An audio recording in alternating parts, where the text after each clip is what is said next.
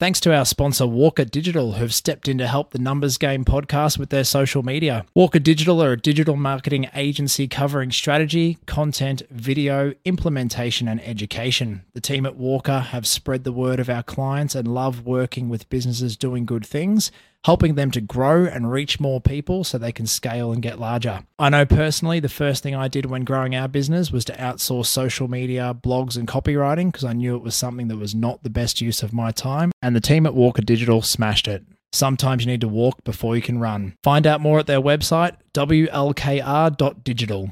This podcast is for educational and informational purposes only. The conversations are of a general nature and do not qualify as financial or tax advice. We recommend before you make any financial decisions, you consult a licensed professional. Individuals on the podcast may hold positions in the companies discussed.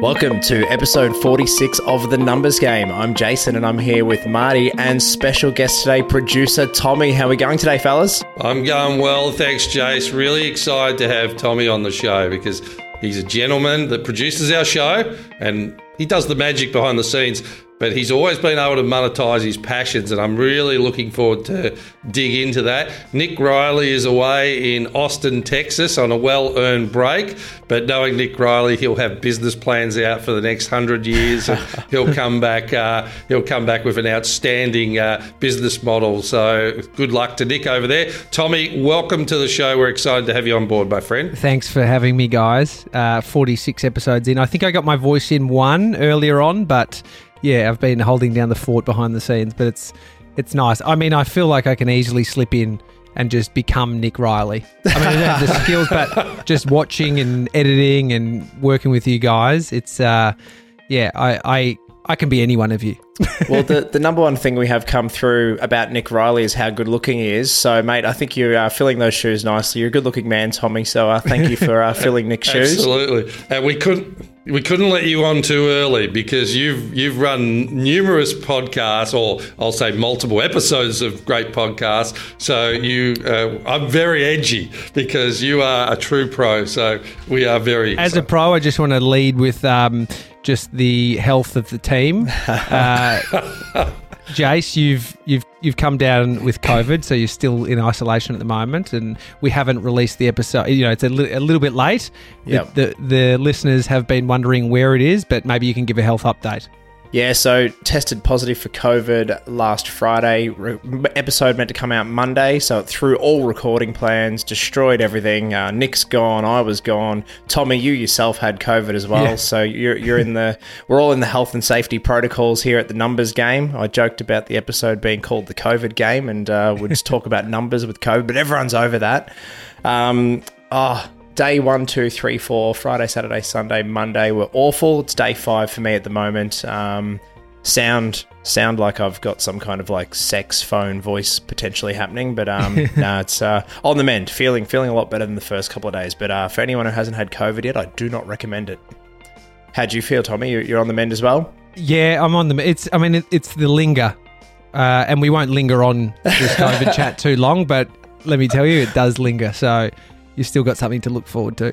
Oh, thanks, mate. Well, I'm feeling great, boys. Yeah. That's all I'm going to say here. And they say the show must go on, but I was too gutless to do it myself. So I appreciate the reschedule. And otherwise, it would have been me on my own. It would have felt very lonely. So excited for today. Speaking of the show going on, Marty, what have you got on today's show, mate? Well, today, again, we're going to talk about all things Elon Musk with his purchase of Twitter, which is a bold move. We spoke a few episodes ago about him buying a 9% stake, but he's gone all in at 41 billion and in US dollars. So we're going to unpack that. So I'm excited about that. What about yourself, Jace? Mate, well, with producer Tommy on the show, you touched on it, touching all things monetizing your passion, but I'm a bit disappointed that we didn't go with the name from stripper to podcast producer. That would have been my choice for the name. And Tommy, thanks for being on, mate.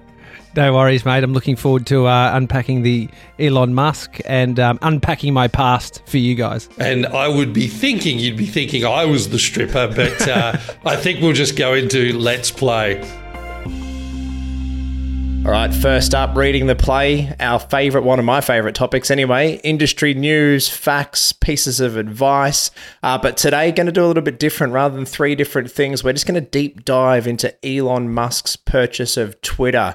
So who's done their research? Is everyone prepared off the back of our health and safety protocols? Who wants to kick off? Well, I may as well start. It's a bold move, and like we've said in previous episodes, we think Elon has not only purchased freedom of speech, but he has also purchased this advertising beast for Tesla and SpaceX and everything else he's into. But $44 billion, which is about 61 bill Australian, to take it all over. And I was sort of interested in regards to the process of what happened, because Jack Dorsey, of course, was the original founder of Twitter with a couple of others. But yeah, the ownership stake, Jack Dorsey only has about a 2.6% share in Twitter, I found out. So he's obviously been giving away equity to build it. And the other thing is, with this purchase, he stands to make about $266 million. So it's not a bad day's work. That's good. But he has given away a lot of equity. And I was looking at, well, who does now, own Twitter? Elon Musk owns it all, but who are the owners? So Vanguard Group owns 10.3%, Morgan Stanley 8.4%, BlackRock 6.5%, and State Street Corp 4.5%. So they're the big owners of Twitter that stand to make a really nice windfall there. The other interesting thing about it, and this was unusual, because Twitter's not making a hell of a lot of money. It's just not profitable. So this is a big buy by Elon. So he's obviously got some incredible plans. But the interesting fact that I found with that is the management team didn't own a big stake in Twitter. And usually when you have a purchase like this, you have to do what's in the best interest of the shareholders. So when you come in with this bigger price that Elon has, it's a great move, because the best interest of the shareholders is to sell it. But the management team have been underperforming in Elon's own mind, and he's already stated, he's tweeted that I don't rate the management team. And they've got such a small equity stake, but they've got big salaries. So they really wouldn't want him to buy it, because he could get rid of that whole management team. So it was a bit of toing and froing, but in the end, you have to do what's best for the shareholders. So Elon gets the prize. So, yeah, what do you think about that, Jace? Well, you're either green and growing or you're ripe and rotting. And I think Twitter's been on the decline for nearly 10 years. It's had negative users, less engagement, everything else. And the numbers you've shared around, the board salaries, board wages, lack of ownership at the board level, and people running the company, that's Elon's going to come in and change that straight away. He's already kind of talking about, cutting salaries and bringing in his own CEO who'll run the show. So it's really interesting. I mean, why buy Twitter? You sit back and go, opportunity comes to my mind. Elon is this brain, and the way he works and how he sees things, and you've got hundreds of millions of users that have got this, this platform that has been relatively untouched for a decade. I was looking at kind of the things that he's talked about that he wants to do when he comes in. This is the most basic thing ever, but I did a tweet on the weekend and had a spelling mistake, and I was like, I don't use Twitter that often. I'm going to punch out and edit and just fix my spelling mistake so I don't look like an idiot. Can't edit your tweet. Like, I had to delete it, and I was starting to get traction because, I'm a funny guy, and no, not a single person had liked my tweet. I don't have much going on Twitter, but actually Nathaniel from my team had liked my tweet, so thanks, Nath. Thanks for your support, mate.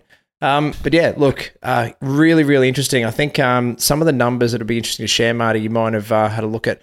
How's he going to fund this, though? Like, how do you pull $44 billion out of your bank account? Like, I'm sure, like, Elon is the richest man in the world with a net worth of around $250 billion, and it fluctuates up and down depending on the value of Tesla stocks. but that's not liquid cash. So what are the ways that he's going to go about actually pulling this off? Yeah, well, he's going to fund a good portion of it himself. I think it's around about 26 bill of his own money that he's going to chip in, just under the bed money. So that's quite nice. And then he's got banks and institutions to back that up to make the difference there. So it's like, he's got the funding. He's the richest man in the world and his company's worth a bomb. So, he would have organised that in advance to know what he could do and why he wanted to do it that way. So, but it's weird to think that you could have all your ducks in a line on 44 bill US in advance. It shows you the power that he has in what he can do.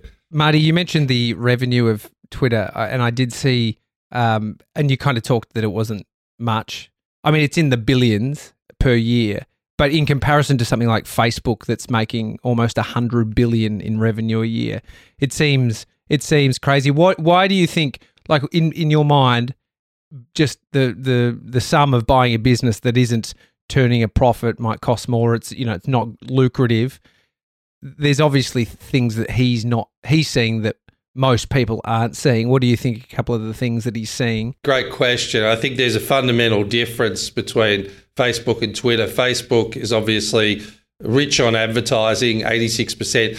Everyone's using it. Like, their use rate is enormous. And I think they've got big plans to go into the metaverse. So that's their play. I think the difference with Elon Musk is he's looking at Twitter as an advertising arm for Tesla and SpaceX and everything else he's involved with. So I feel like it's probably a tenth of the cost. He could see the massive upside because of what Facebook has done, and he'll reshape it and repurpose it to make it very attractive for people to use. And I'm like Jace. Jace has got, I think, about 3 followers. I've got about 2 on Twitter because we've joined up because of Muskie. So, but yeah, I feel like he's thinking about his businesses and advertising for his businesses. He's utilising the free speech play, which is very exciting. But I still think the way he uses Twitter, he uses it the best of any entrepreneur that I've seen. And he's just going to have massive profits in Tesla and SpaceX based on how he utilizes it. And I think he'll also see the upswing on what he can do with the platform itself and generate revenues on that. But I don't think he needs to. That's the thing, because he's got these execution channels. It's like we talk about in the podcast, like we have financial products off the back of the podcast. We have a clear execution channel. I think that's how he sees Twitter. I think he just puts out advertising, a tweet, here's the new car sell off the production line. And so he's got, I think, real clear parameters around, I can get upscale on advertising if I want with Twitter, and that's okay. But really where my money's going to be made is in my own businesses, and I own the biggest newspaper technically in the world. But for me, for example, I would get frustrated with Twitter. Like, I think about my usage of LinkedIn and even Facebook. Like, I like LinkedIn a lot because it's businessy, but I would use those platforms, Instagram and things like that, just in my personal and business life. Whereas Twitter, I don't know, there's something about it where it just doesn't it doesn't personally engage me as much. And I know people love it at some level, but for me, I think he'll bring in that personal engagement into Twitter, reshape it, and he'll have everyone utilising it, and he can see so much upscale because of what Facebook has done. But that's my thought process on that, Tommy. I have a few numbers, because it wouldn't be the numbers game without reading off a few. So one thing that I was a bit curious about is, we talk to clients about servicing their home loans and paying their debt, right? So listen to these numbers. On the value of the loan that Musk needs to pull this off, he's looking at about $1.25 billion in interest repayments, assuming about a 5% interest rate on the loan. Now, to service the $1.25 billion, he's kind of said that Twitter's free-flowing cash flow would be used to service this, along with other things. Plus, obviously, he's a wealthy man himself. Twitter has generated $868 million, was its last time it was cash flow positive back in 2018. Last year, it went backwards $370 million, had negative cash flow of $370 million. So Elon's got a big job in turning this around if it's going to support itself. I mean, all good and well that he can use it to make money over in Tesla and SpaceX and the Boring Company and Solar City and whatever else he's got going on. He's a man with many, many ventures.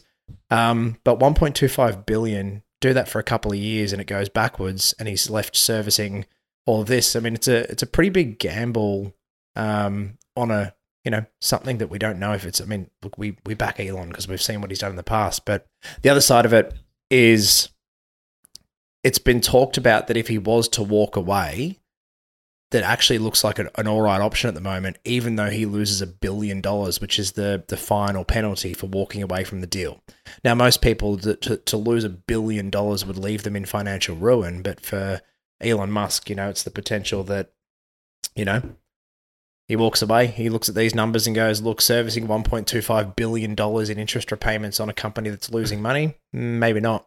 It's crazy. I think, Marty, you hit the nail on the head probably 4 or 5 weeks ago, just about Elon's strategy of we don't spend money marketing and publicity is what he's a king of creating for free. And, if it ends up costing him $1 billion, he's never spent any money on marketing. So then he's the most talked about person, along with being the richest person in the world, or up there, and so he's won in many respects. The thought of a public company like Twitter, owned by all those shareholders you said, Marty, going private.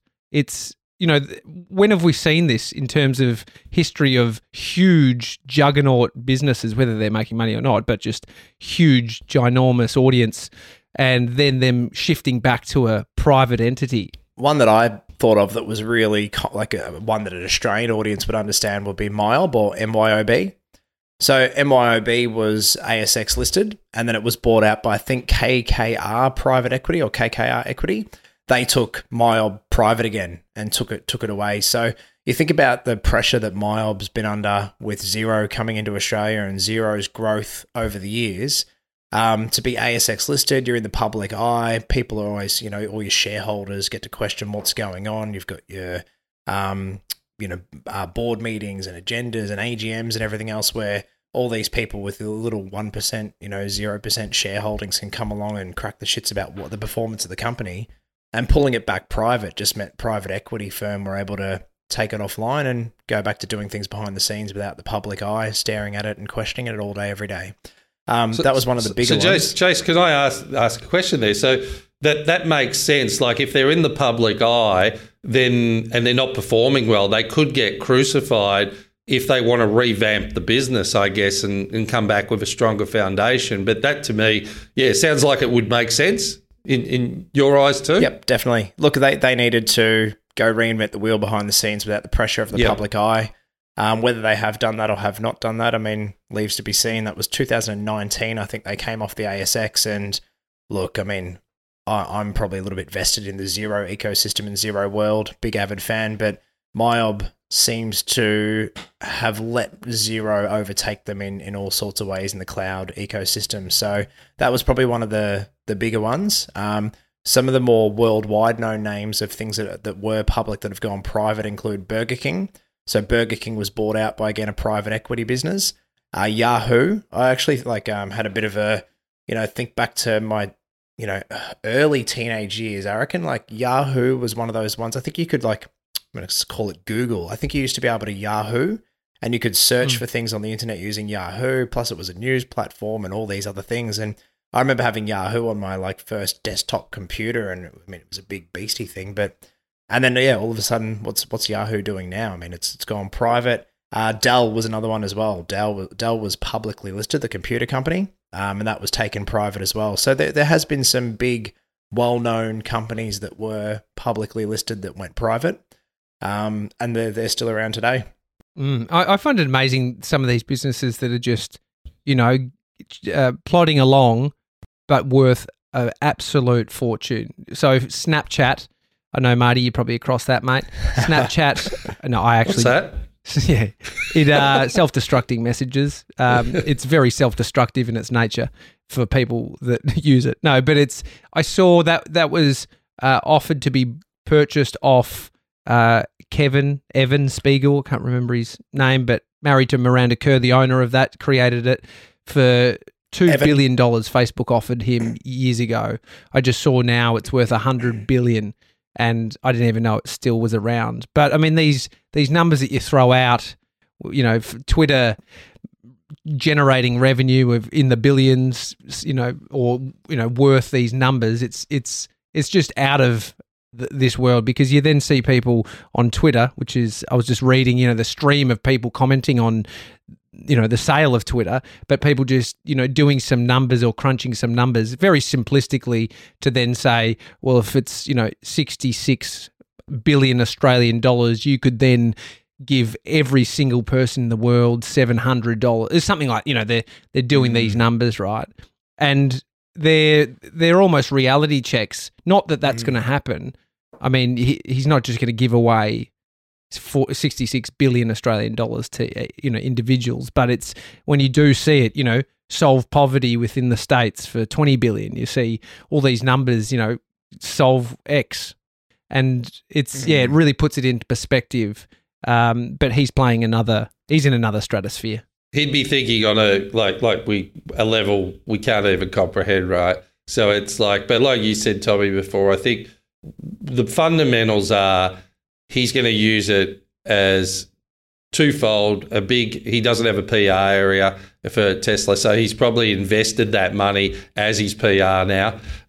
So in Twitter, so that makes sense. And he can also see there's an upscale that probably no one else can see in Twitter, where he'll be able to at least get to Facebook levels, and he'll do it behind the scenes so no one's watching, so he'll take it private. So even if you look at that link, but then he comes out with strange tweets like, you know, I'm going to now buy McDonald's because the soft serve ice cream is terrible. So I go, he's always playing in the shadows of what's logic and what is just right out there in the universe that we can't even buying Coca-Cola comprehend. to put the cocaine back in it as well? Buying Coca-Cola. Yeah, he said that as well. It's like stuff like that. I just go. But it's fascinating. You can't help but be entertained in what's going on. Yeah. So I think that's the thing. While everyone else is worried about filling up a tank of petrol with inflation going up. Put it this way, and since you've said the filling up a tank of petrol thing, this is the guy that in 2004 bet his entire life on Tesla.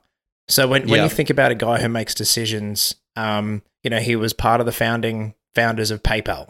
Back in the 90s, he created a website that helped people get on the internet as business owners to create their own websites. So the guy's brain is ahead of the times and ahead of things. So in the 90s, helped people get on the internet. Then it was how do people get paid on the internet? PayPal.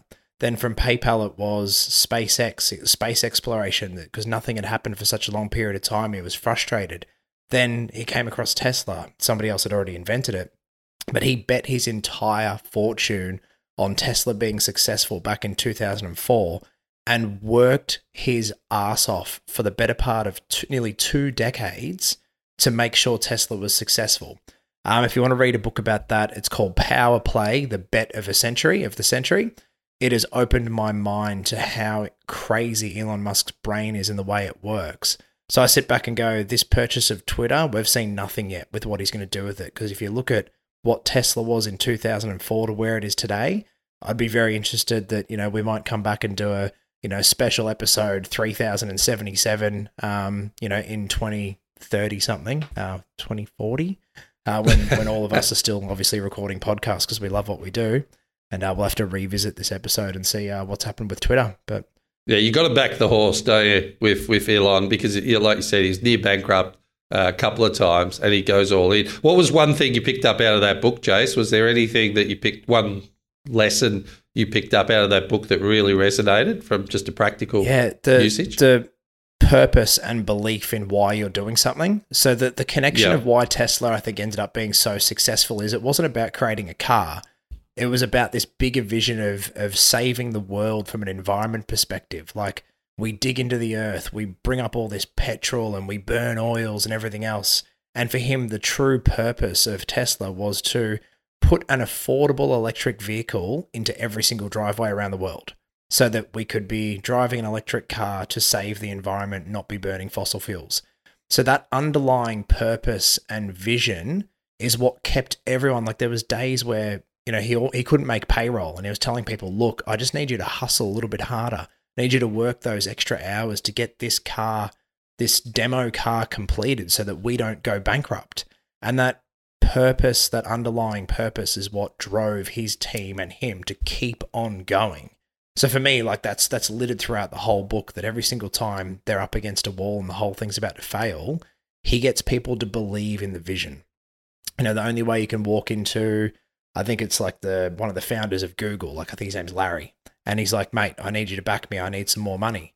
And he's talking about why this mission was so important. So yeah, that's what I took out of it. I think that's the brilliant thing about being a visionary, and we can all be that on a smaller scale, but I guess on a bigger scale if we want to have a crack too. But it's the great thing about having a vision is sometimes you're the only one that can see it, and you've got to be able to execute it. And I think some of those visionaries, as soon as they come up with a concept, they've already started that process of execution in their head, whereas others may have a vision but never get started because it's too grand. So what I respect out of people like Elon and people like that is they have that type of vision, which everyone would think is a delusion, but they've already got the cogs turning and they're executing on achieving that, which is quite remarkable. The process is excellent. It's just, I guess, how far our vision stretches, and I guess that depends on the individual and where we're at. So very powerful.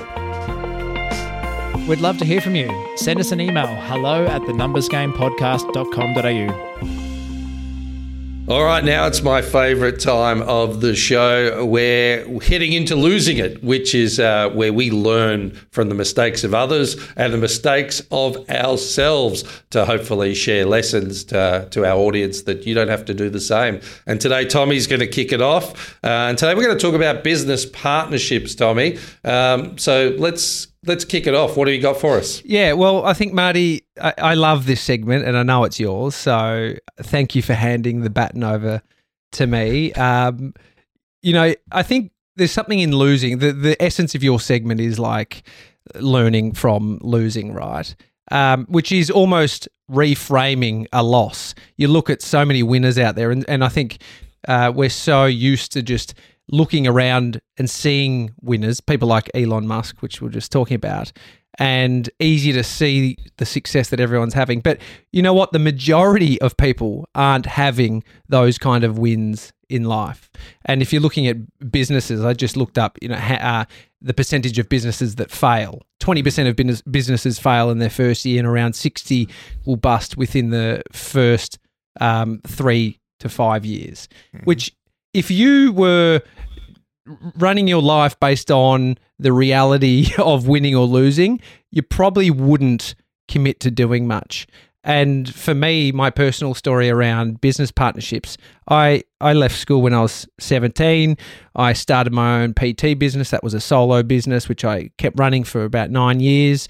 And I've since had a couple of other businesses, but specifically around the partnerships. As they say, the fastest sinking ship is a partnership.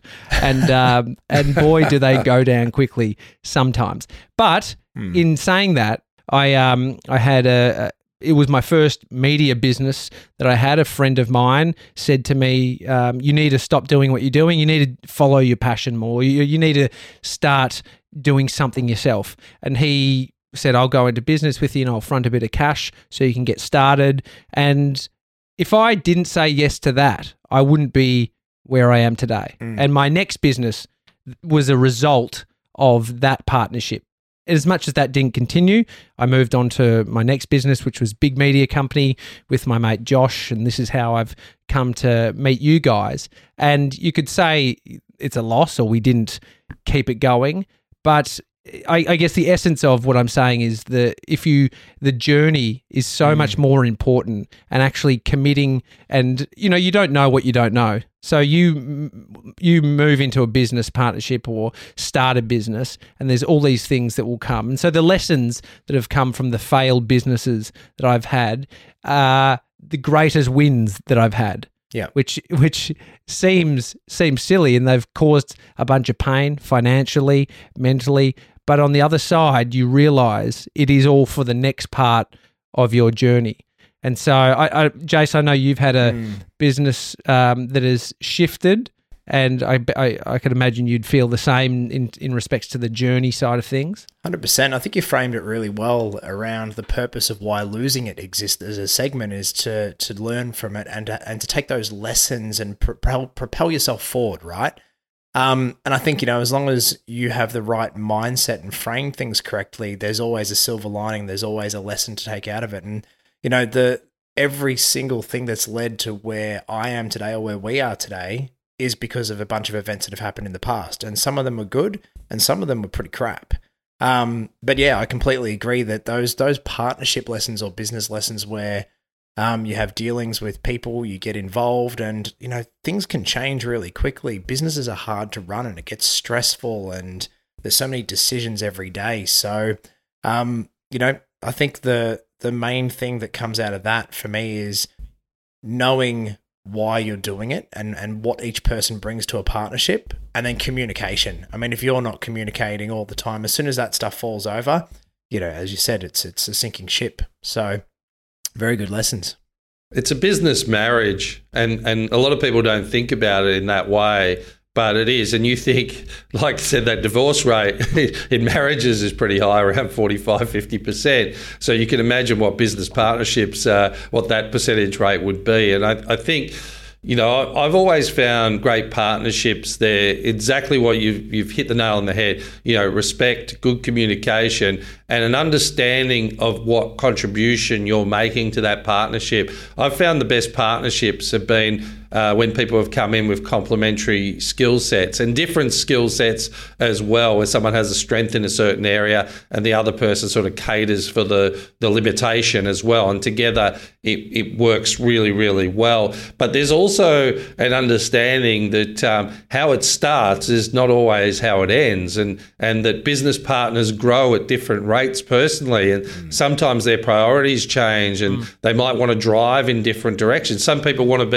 might hit a certain patch of performance and want to stay conservative in that and protect it, where others want to continue to drive aggressively. So motivations can change during the business. So I think as long as that transparency is there, it's really important. And like I've said in other podcast episodes, it's sometimes what's not said is very dangerous. So that's why communication is everything. If you feel even intuitively that someone's a little bit off, you just want to have a chat and say, what's wrong? Are you okay? What's going through your head? You just want to get everything out on the table so you can make the best decision forward. And look, I hand on heart have been very, very fortunate in my partnerships, that my partners in the two businesses previously are all friends today. But there was just a shift of dynamic, and we wanted different things, and we went on to do those different things individually or with other partners. And I think you still have to have the flexibility to know when that time is over and that's okay. If that happens, or like some great partnerships, you go on for generations. So it's very hard to call. It's very nimble. It's very real time sometimes, but when it can go bad, it can go really bad. And I'm not a defensive player usually. I'm pretty offensive in my approach to business, pretty aggressive. But even having like parameters that if something does go wrong, what's the agreement? Like if we disagree at some point and things turn sour, well, what is the fundamental plan and agreement to deal with that beyond our own emotions? So at least we've got a fallback. And it might be that we never action that plan. Like we might do a solicitor's plan around it to say if things go bad, we're going to do this, we're going to sell, or someone's going to buy someone out. Now, it might be we get to that point and decide to exit, but we don't execute that plan. We're still on favourable terms. We have a discussion and we come to a fair agreement. Happens in marriages too, right? So it's like, but it's no different there. But as long as you understand that And I'm very fortunate with Nick and Jordan and Caden in the business here as well. It's like three brothers, but there's a plan in place. If something goes amiss, there's real commercial logistics that can be executed very quickly in order to cater if something went wrong. So I think that's really important in regards to partnerships, and it's a very delicate area too. The other thing I'm hearing as well from your bit, Tommy, is that without partnerships, there's a lot of people, or there's potentially you wouldn't have gone into business a couple of times without partnerships being there to fuel that decision to get involved. So I think where sometimes partnerships can be seen as a losing it because it's hard work and partnerships are hard, but also some of the best businesses that I've seen have been where partners or different parties have come together to get started, and without each other they wouldn't be where they are today. So there's always that to take that positive note of don't want to go it alone.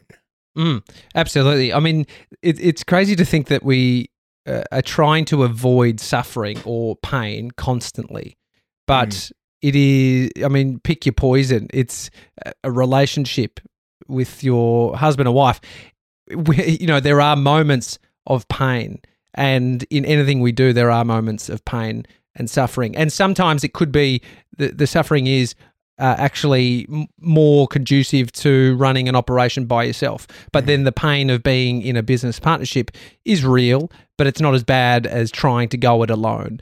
And so, it's interesting. Hindsight's very helpful looking back and, seeing the thread of, I actually love that, collaboration and working with somebody and learning together and having someone on your side that you can just talk with on a daily basis. And, I run my own business now by myself, just, it's after the fact of having a business partnership. And, my ability in running my own business now is only due to the fact of the journey from the partnerships that I've had. And so you can easily see the end of something as a real loss. And it's only until you reframe that, and maybe it takes time to reframe something, to look at it and go, wow, look at all the things I am capable of now based on that part of the journey. I wouldn't be where I am now. I wouldn't have the connections that I do, the relationships, or even the understanding of what I just didn't know before. So if you don't know that communication is very important, you work that out very quickly. And it's interesting. You can read a handbook on business and safeguard everything, but it can just go the other way, even when you've planned. And who's then left to deal with it? It's you in your own mind. And so, from these hard times, I've found that I've worked more on myself or, how I'm dealing with the situation than, it's just sort of passing blame or, it was their problem. It's like I was part of the problem in any of these times, and I am also the solution for how I'm seeing everything that's happening.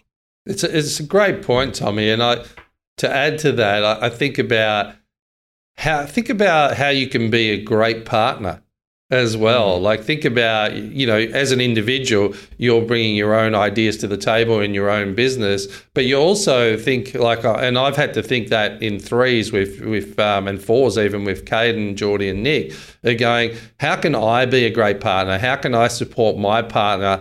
They might have blind spots. They might just need encouragement. There might be something I've seen in the past that I can bring to the table. So what's my part in that relationship? And that's no different to me planning my family life. Like, what am I doing with my other half, with Colleen? Like, go out for dinner at a new restaurant every fortnight. What's our relationship as a family with Charlie? What's my relationship with Charlie? And what am I doing independently as well? What are my interests? As long as you cover all those, and think about how wonderful it is when you plan that, when you place so much importance on your own family, just the same as you would do in your business. But I don't think any differently to that. I think, what's my relationship with Geordie? As friends and also as business colleagues. Same with Nick, friends and business colleagues. Caden, the same. And I look at it like that. Like, I want to bring a human element to what I do, but I also want to bring a capability that advances the business in combination with those guys. And I have to say, and now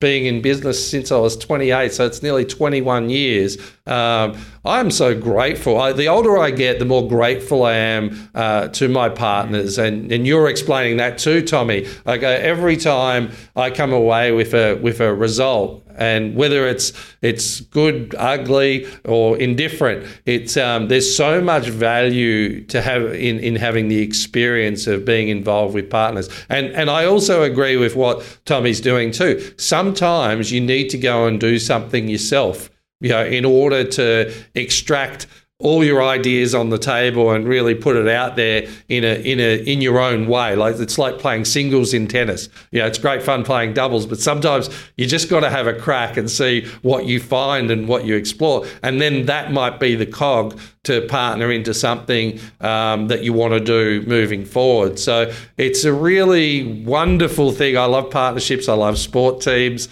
There's a connectedness with it when it works well. It's great. There's an absolute misery when it doesn't work well. But like I say to Charlie, I had to give a presentation yesterday in front of about 45 people, and Charlie goes, "Oh, isn't that scary? And aren't you nervous?" And I go, "Yeah, all of that." And I said, "I haven't done it for 3 years, but the other option is to not do it." So I said, when I do it, I'll have the experience of what it's like, and I'll learn something for next time. And I said to him, that's the difference. It's like, it's very easy not to front up.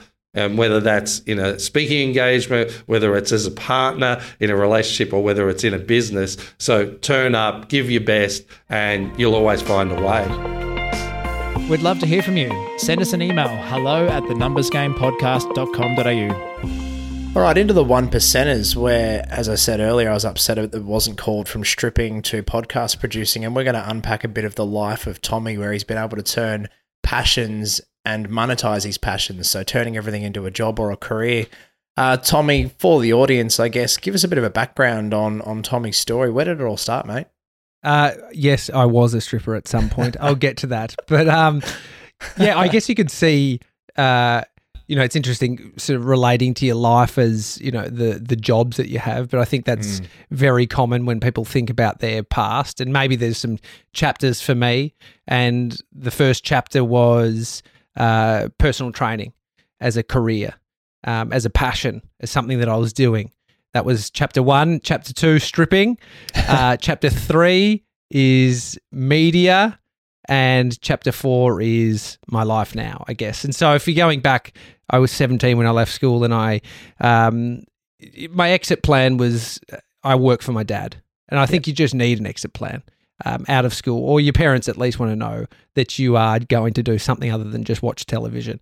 And so I worked for my dad, who was a landscaper, and I enjoyed working outdoors, but it was only until I sort of got out of my life as a student to then be able to see the possibilities. And I worked out that I could become a personal trainer, do an 8-week course. You had to, 17 years old was the youngest you could be. And I thought, mate, this is me. I'm 17. I can start my PT course. And I did it, and I passed. And Well they pass everyone. But I at least had that sort of confidence going into it. And I landed my first job in a gym that I'd been training at when I was young. And so the connection, my passion was health and fitness, kickboxing, weights. And I just saw that as a great direction for my career. And I started working in a gym. And that led me to chapter 2, which was stripping, which I know you wanted to get to straight away, Jace. Yeah, but I did. Chapter 1 sort of was a 9-year career in personal training, where it was, created my, got my first ABN, Jace. I think it was, here's a story for you. I almost got a job at Fitness First. And so my ABN was actually in relation, in the name was something to do with Fitness First. Oh, really? Anyway, I kept it. I traded through it, and that went on for many, many years. But my personal training course, one of the lecturers was a young bloke who I, after the course, bumped into in the gym that I was working at, and we struck up a friendship. And he told me that he was doing some topless waitering. And I thought, oh, what's that about? And he said, well, you just get paid to basically work out. And in my mind, I was already training really hard. I had my business, my personal training business. And I thought, oh, why don't I do that? And so we ended up over the time doing some jobs for a guy who had a business. And then we thought, why can't we create our own? And this was my first business partnership where we created a company called Aussie Spunks, and we, dropped about 10 grand on some great branding and took out a ad in Yellow Pages. I think that was about 5 to 6K back then. And we got a website, which was quite forward back then. I mean, this was when I was 19, so it's, 12, 13 years ago now. Tell me Aussie Spunks does it still exist, Aussie Spunks? No, I think you can do like a way back when search and see just like we invested money into a Flash website. Probably wasn't the greatest. But either way, we were getting jobs through this Yellow Pages ad and through the website, and it actually worked. And there was a time where I went over to New Zealand and toured, and we did about 30 shows, like a big stage show, kind of like the Chippendales. Magic Mike vibe. It was very Magic Mike. I watched that back and I thought that was exactly what happened. But it was within that partnership ended up falling apart, and some of the details he my business partner took some money, and then we had a contract that he would buy the business off me, but then he stole the website. And it's one of those moments where you can walk away with a lesson with your clothes on, or stick around and fight without your clothes on. I chose to put them back on, and it was in that time where I started getting an interest in becoming a presenter. I mean, that was all that was in my mind back then. Chapter 3, it was I want to work in the media, whether it's television presenting. I didn't quite know what it was, but it was something inside me that wanted to attack, this career for myself. Did that come from being on the stage? Like, where do you think that comes from? That? I probably wanted to be famous. Okay. I mean, that's probably the reality back then, which is not the reality that transpired, but it's maybe a driving force that it's probably the version of kids saying now they want to be a YouTuber. Right? Yep. And it's like, Yep. You don't know why. They don't know why they say that. But I thought, well, I actually started training and doing like short courses on presenting, and I worked out I'm actually not bad at this. But then that's what sort of led me to pick up a camera and start filming myself and doing presenting. And it was that journey where I built confidence in front of a camera, built confidence talking. And it's funny, that led me to have an opportunity with Fox FM, the radio station in Melbourne. I got asked to come in and do a development day where they got, people from around the country, put them in pairs in radio studios, and you told stories. And I managed to, from that, land a radio gig in Shepparton. So, it was that initial thought of becoming a presenter and I kind of like this, to working out, I'm actually quite good at this, and managing to land a job where I moved to Shepparton and worked for 2 years hosting a breakfast radio show. And that was my first taste of a real job in media. And from there I was creating video content, and then fell in love with filming and editing, and that since led in the media portion of my life. Chapter 3, that was very much where I decided to create a video production company, and it's what I do still today. And it incorporates both audio and video, my business now, but it's something that I've always found is through any of these chapters, I've been in love with the process. As hard as it's been, very, painful learning how to edit or learning how to use cameras or putting yourself out there on the microphone, talking, being on radio. But it's so aligned with what I've just thought and the path that I've created for myself. And I guess now, chapter 4, I've got a family as well, which has been a part of that journey. And I've met my wife while I was in Shepparton, and I've since continued my video and podcast production business, and we have 2 kids. And so, yeah, it's interesting looking at your life in chapters from a career perspective. And for me, ever since leaving school, I've just had this innate desire to follow the thing that I'm interested in, not do the thing that just makes me a bit of money. Or, I've really put forward the passion. And then I guess, Marty, as you said, monetizing that in some way, whether it be large or small. But it's seemed to have worked for me along this journey. Yeah, I really admire that. Out of school, obviously, doing stand-up comedy was obviously passionate. And I just reflecting on your story, I was thinking about myself as a 15-year-old. And we had tape recorders back then where you press the record button and it would tape things off the TV or music off the radio, right? And I remember wanting to be a sports commentator. So I would actually record on VHS the footy for that night, and then I'd do a recording of my voice commentating over the pictures, and just had this absolute passion for presenting and also in stand-up comedy. But the thing I think where I made a mistake that you haven't, and what I really admire, is I did follow the money, because I was really early on in my comedy career and it was going well, but I just thought I couldn't see an end point. I thought I'm never going to be a Billy Connolly or a Robin Williams. I'm never going to be that world famous star, right? And somewhere in my mind, keeping that delusion was a problem, right? Because I thought, all right, well, what can I do? I've done this. It was pretty courageous, and I'd monetized it to a point, but it wasn't doing what I wanted it to do. I wanted to go so quickly. And then I obviously went into finance. Now, I flipped that. I use all those skill sets of comedy and presenting, and as I did yesterday in finance. But it's almost been a fear of mine not to have the money, right? And maybe that comes from not having a lot when I grew up. Always was okay, but always felt like money was an issue. So I feel like that had to be taken care of.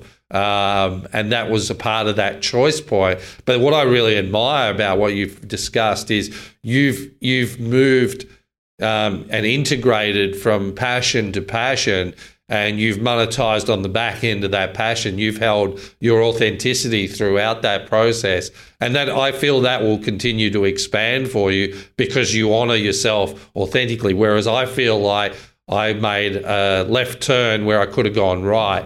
And even though it's been okay for me, but I've had to always find that creative outlet in the finance industry to really, stimulate myself, because otherwise it is just a bunch of numbers, and we love numbers, but you have to have that creative element. So I really admire the story. And I know, Jace, you have those attributes as well with the gin business, or the side hustle, and your creativity in your presentations. I think we are really creative beings, and we love to express ourselves from that place. And we can get boxed into certain industries for various different reasons, and that's okay too. But it's I think the important lesson I'm hearing from you is that it's a very authentic, transparent journey. Not to say that there's not pain along the way. That happens anyway. There's not to say that there's not great moments along the way as well. That happens as well. But that path is really important. And I'm just thinking about any young people listening at the moment where their parents are saying,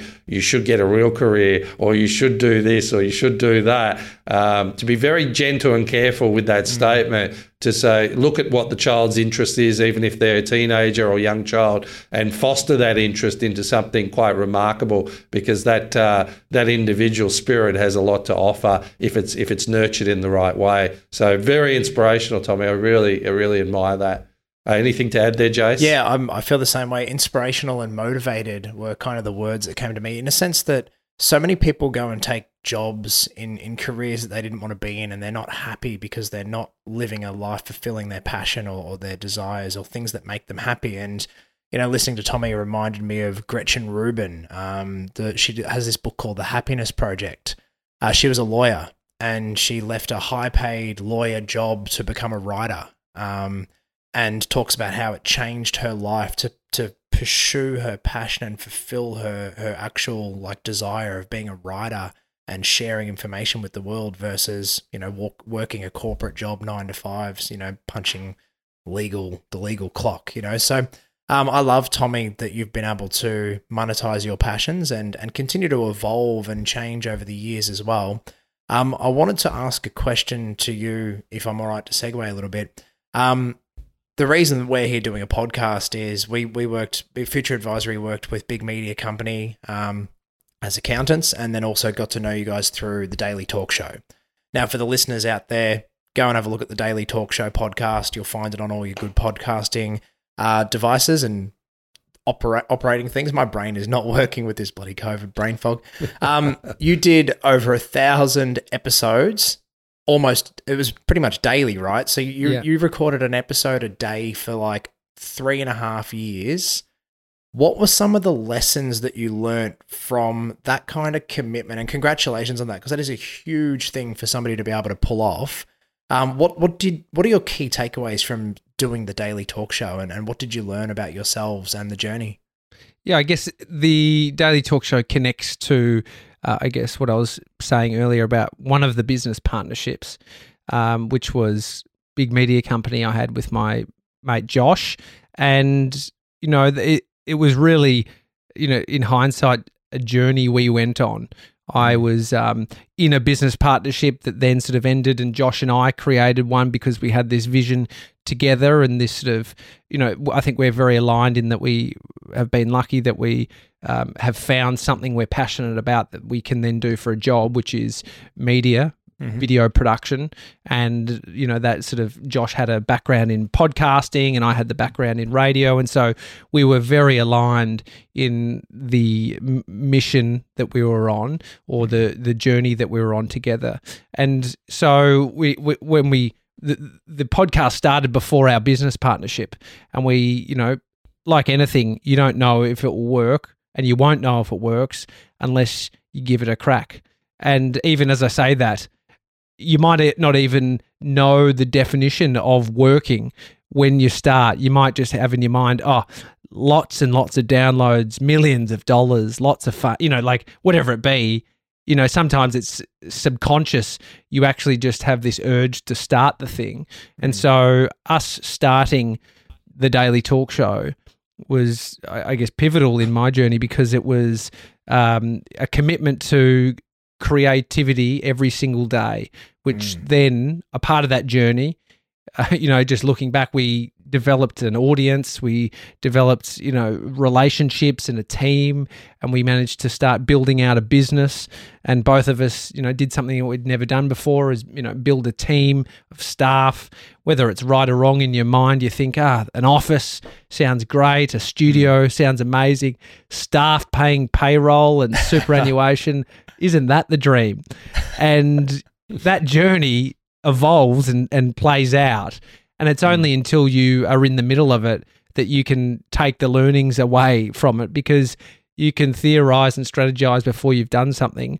But until you have the real world context and maybe pain or pleasure from the experience, can you then make real decisions. And so we did, 3.5 years of creating daily, and the friction of that, the joy from that, the journey from that was amazing.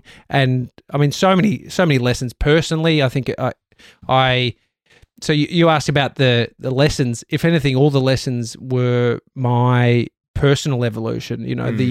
The requirement for me to do something like meditation every day has changed my life. And I don't think I would have started that if it wasn't for the friction of the Daily Talk Show. And when I say friction, it's good friction. It's, needing to show up, needing to be creative, needing to communicate every day, also running the business. And so, there's so many lessons I learned from running a business, being in a partnership, the importance of communication, but also the importance of managing yourself in the middle of that. That was my biggest takeaway was, if I can change my mind, I can change my world or the world, because I'm only seeing it through my lens and I can't experience someone else's lens, but I can certainly shift my view of the situation.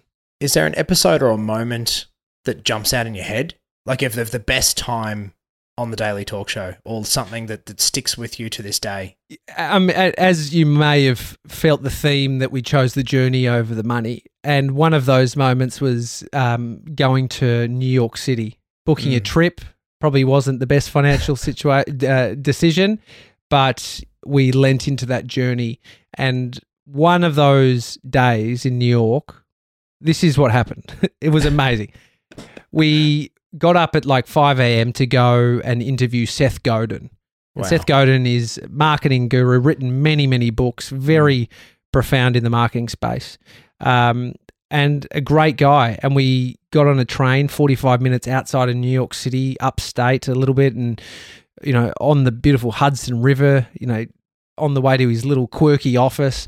So we have this amazing conversation with him, and that may have been it. But the journey continued. We got back on the train, went into the city, and we had a couple of other interviews scheduled. But that same day, we were just standing around in New York City and ran into a bloke named Chase Jarvis, who has a business called Creative Live. And this is a guy that I've been following for years. And here we are in New York City, about to record a podcast just on the street near the Iron Building, the Flatiron Building. Yep. And there's this bloke in, headphones instead of just on the phone.